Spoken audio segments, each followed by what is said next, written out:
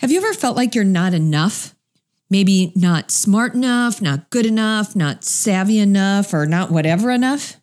Today, we're beginning a 2-part series entitled Identity in Crisis or in Christ. A good story takes us on a journey. It reminds us of where we've been and shows us where we could go. A good story makes us feel and inspires us to act.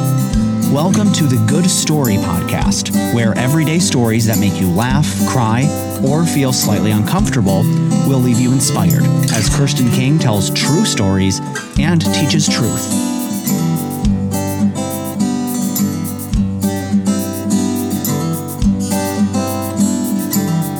One Sunday, I was hurrying down the hall to pick up my youngest son after Sunday school.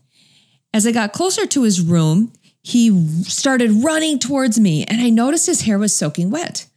While we walked down the hall, I asked him what happened. He said, "My teacher combed my hair with water.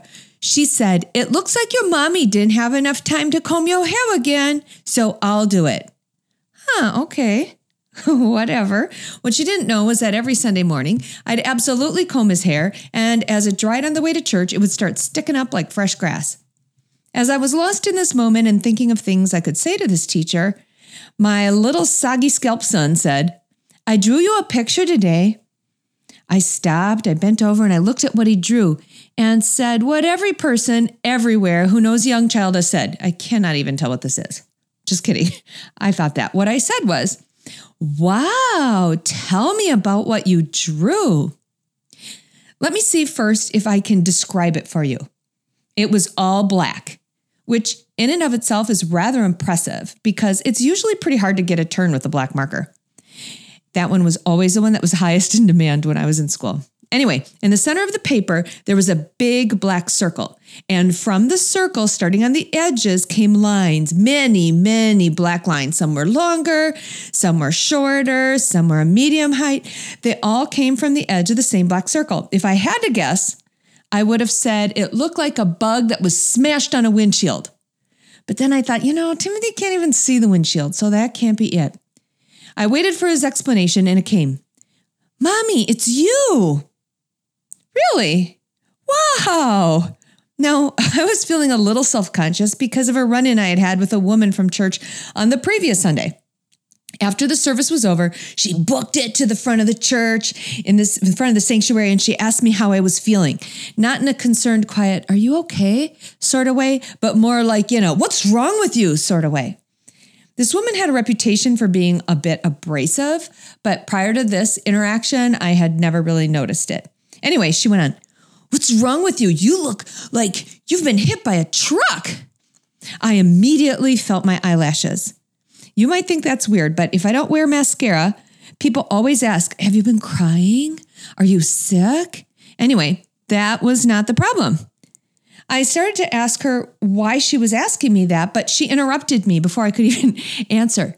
Oh, I'm not done," she said. "You look like you've been hit by a truck and dragged for a mile." No, that's not good. I told her, well, I don't really feel like that, so I don't really know what to tell you. She moved in closer. "Well, you need to admit your problems to people who care instead of walking around carrying them." I told her I agreed and went on to tell her that I actually have so many problems, but thankfully I also have a few people who care about me and that I have no problem at all telling them all about them. It's just that she just didn't happen to be one of them. Anyway, back to the smashed bug picture that was actually me. Timothy started to explain it. He said, "See, here is your head, the big circle. Here are your arms, the medium lines. These are your legs, the longer lines. And you're wearing your fuzzy black sweater, hence all the little short black lines." It was starting to make a little more sense. Really, when you think about it, it was a very accurate picture for a short person to draw. Imagine, if you can, stand up right now, if you can. Extend your arms like you're going to pick up or hug a little person. Now bend over as though you're going to scoop them up and freeze. What does this little person see right now? They see arms and legs extending from your head. There is no torso visible. Your legs appear to come from your head. Your arms appear to come from your head. And so I said to my son, "Timothy, you're an artist. I had no idea. This is amazing." I think I'll have to get a frame. I don't think I even need a mirror anymore. This little blonde featherhead looked up at me, gave me a huge smile, and even a bigger hug. Do you know that he was the only person who could explain that drawing to me? Do you know why? Because he was the one who created it. And when he was drawing it, he had something very specific in mind. And so when he explained it, it made sense. Here's the deal. Our Creator, the one who designed us with our unique personalities and giftings and placed us on earth when and where he did, had something very specific in mind when he was creating each one of us. I am the third of 4 kids in my family. I have an older sister who was super smart. She still is, actually. She loved to read and she loves to learn. I have a younger sister who was super good. She actually still is too. She loved helping others. And the youngest of us all is my brother. Growing up, I struggled with figuring out who I was. I shared a room with my older sister, just long enough to feel stupid. She was reading constantly. When she was in trouble and my parents needed to punish her, I'd hear them say, "Go right to bed and do not stay up too late reading." Once they even added, "Don't stay up too late reading your Bible." I sat there and thought, they never say that to me. When we'd have company for dinner, this sister, as soon as we were done eating, would excuse herself from the table and go find some place in the living room and read War and Peace or something equally challenging. She'd curl up on the couch and just keep getting smarter. I remember walking into classes in high school and having my teacher say, "Oh, are you so-and-so's sister?" I was like, well, sort of. I mean, I am, but don't expect too much. Let's just lower the bar. I remember when report cards would come out, my dad would look at hers and laugh and he'd say, "Oh, look, what a boring report card you have. And I'd be up in my room going, ah. When she left for college, my younger sister moved into my room. I shared a room with her just long enough to feel evil. When we had company for dinner, this sister would excuse herself as soon as we were done eating and would start doing dishes. When they were finished, she'd offer to babysit any of the kids who were visiting there so that the adults could have some time alone. My brother would leave the table at this time too, and he would play with her and the other younger children. I remember one day walking into the bedroom that we shared and noticed she had stuck a bumper sticker on the side of the nightstand that was between our 2 beds. Of course, she didn't just peel it off and slap it on there. No, she used some special tape or some 3M something or other that wouldn't leave a mark. Anyway, I walked into my room and saw this bumper sticker that read, "Jesus is my best friend." And I was disgusted. I mean, I liked Jesus too, but her, not so much. So I rolled my eyes and I said, "Do you know why Jesus is your best friend? Because you don't have any other ones." I know, right? I told you, she was a good one. What was my deal? What was I doing at these aforementioned dinners? I certainly wasn't excusing myself early to go read. I wasn't volunteering to do the dishes, and I certainly wasn't volunteering to babysit all the kids. The only reason I liked babysitting not at my house was because then I could watch TV and eat snacks. So I'd stay at the table. I'd overhear the grown-ups talking and I'd listen to the conversations, and I didn't want to miss out on anything. I'd listen as long as I could without talking because I knew the minute I opened my mouth and said anything at all, I'd be asked to leave. Once I was dismissed, I'd go to my room. And while I was there, I would do one of 3 things. I'd either write poetry, which I found a notebook full of them not that long ago. It was sad. Anyway, I'd either write poetry or I'd listen to music that I could put into my room, and I'd close my eyes and I'd pretend I was like an Olympic ice skater. Or the third thing, I would take out the roster and try to memorize the full roster of the Minnesota Vikings. I'm not even kidding. All 3 of those things were my go-tos. I would hide in my room. I was agonizing in the angst of pre-adolescence. I didn't think I was smart enough for anything. I didn't think I was good enough for anything. It wasn't until later I discovered my identity in Christ. Can we take a moment right now and read Ephesians 2, 8 through 10? It says this, "For it is by grace you have been saved through faith, and this is not from yourselves. It is the gift of God, not by works, so that no one can boast. For we are God's workmanship, created in Christ Jesus to do good works, which God prepared in advance for us to do." Verse 8, I knew. It is by grace you've been saved through faith. I knew it was grace that saved me. I knew that I not only didn't need to be good enough to be saved, nobody could be.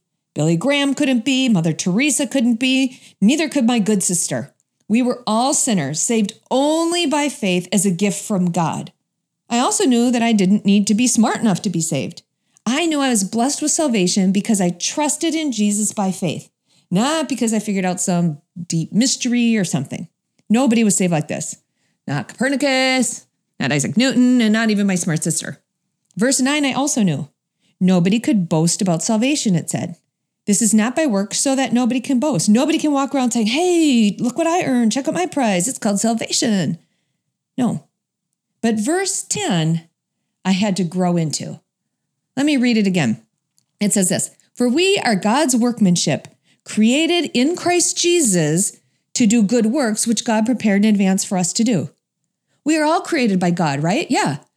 We are all created in his image, in his likeness. But for those who have placed their faith and trust in Jesus, for those who have, according to John 3, in God's word, it says, been born again, received this gift of salvation, they're now created in Christ Jesus, which is this phrase that Paul is using when he's writing this letter to the church at Ephesus. He's saying, for those of you who have been created in Christ Jesus, you have been created in him to do good works, which God prepared in advance for us to do. Paul, being inspired by God himself, tells us the purpose of life that is true for all who are in Christ. Those who have trusted in Christ for salvation have good works that God has prepared in advance for us to do. He says we are God's workmanship. Another word for that is his masterpiece. We were created, as it were, for a point and a purpose. We are created as we are for a point and a purpose to live out his story, the good story in each one of our lives. He has great plans that he has prepared in advance for each one of us to do. My super smart sister can definitely do the good works God has prepared in advance for her to do.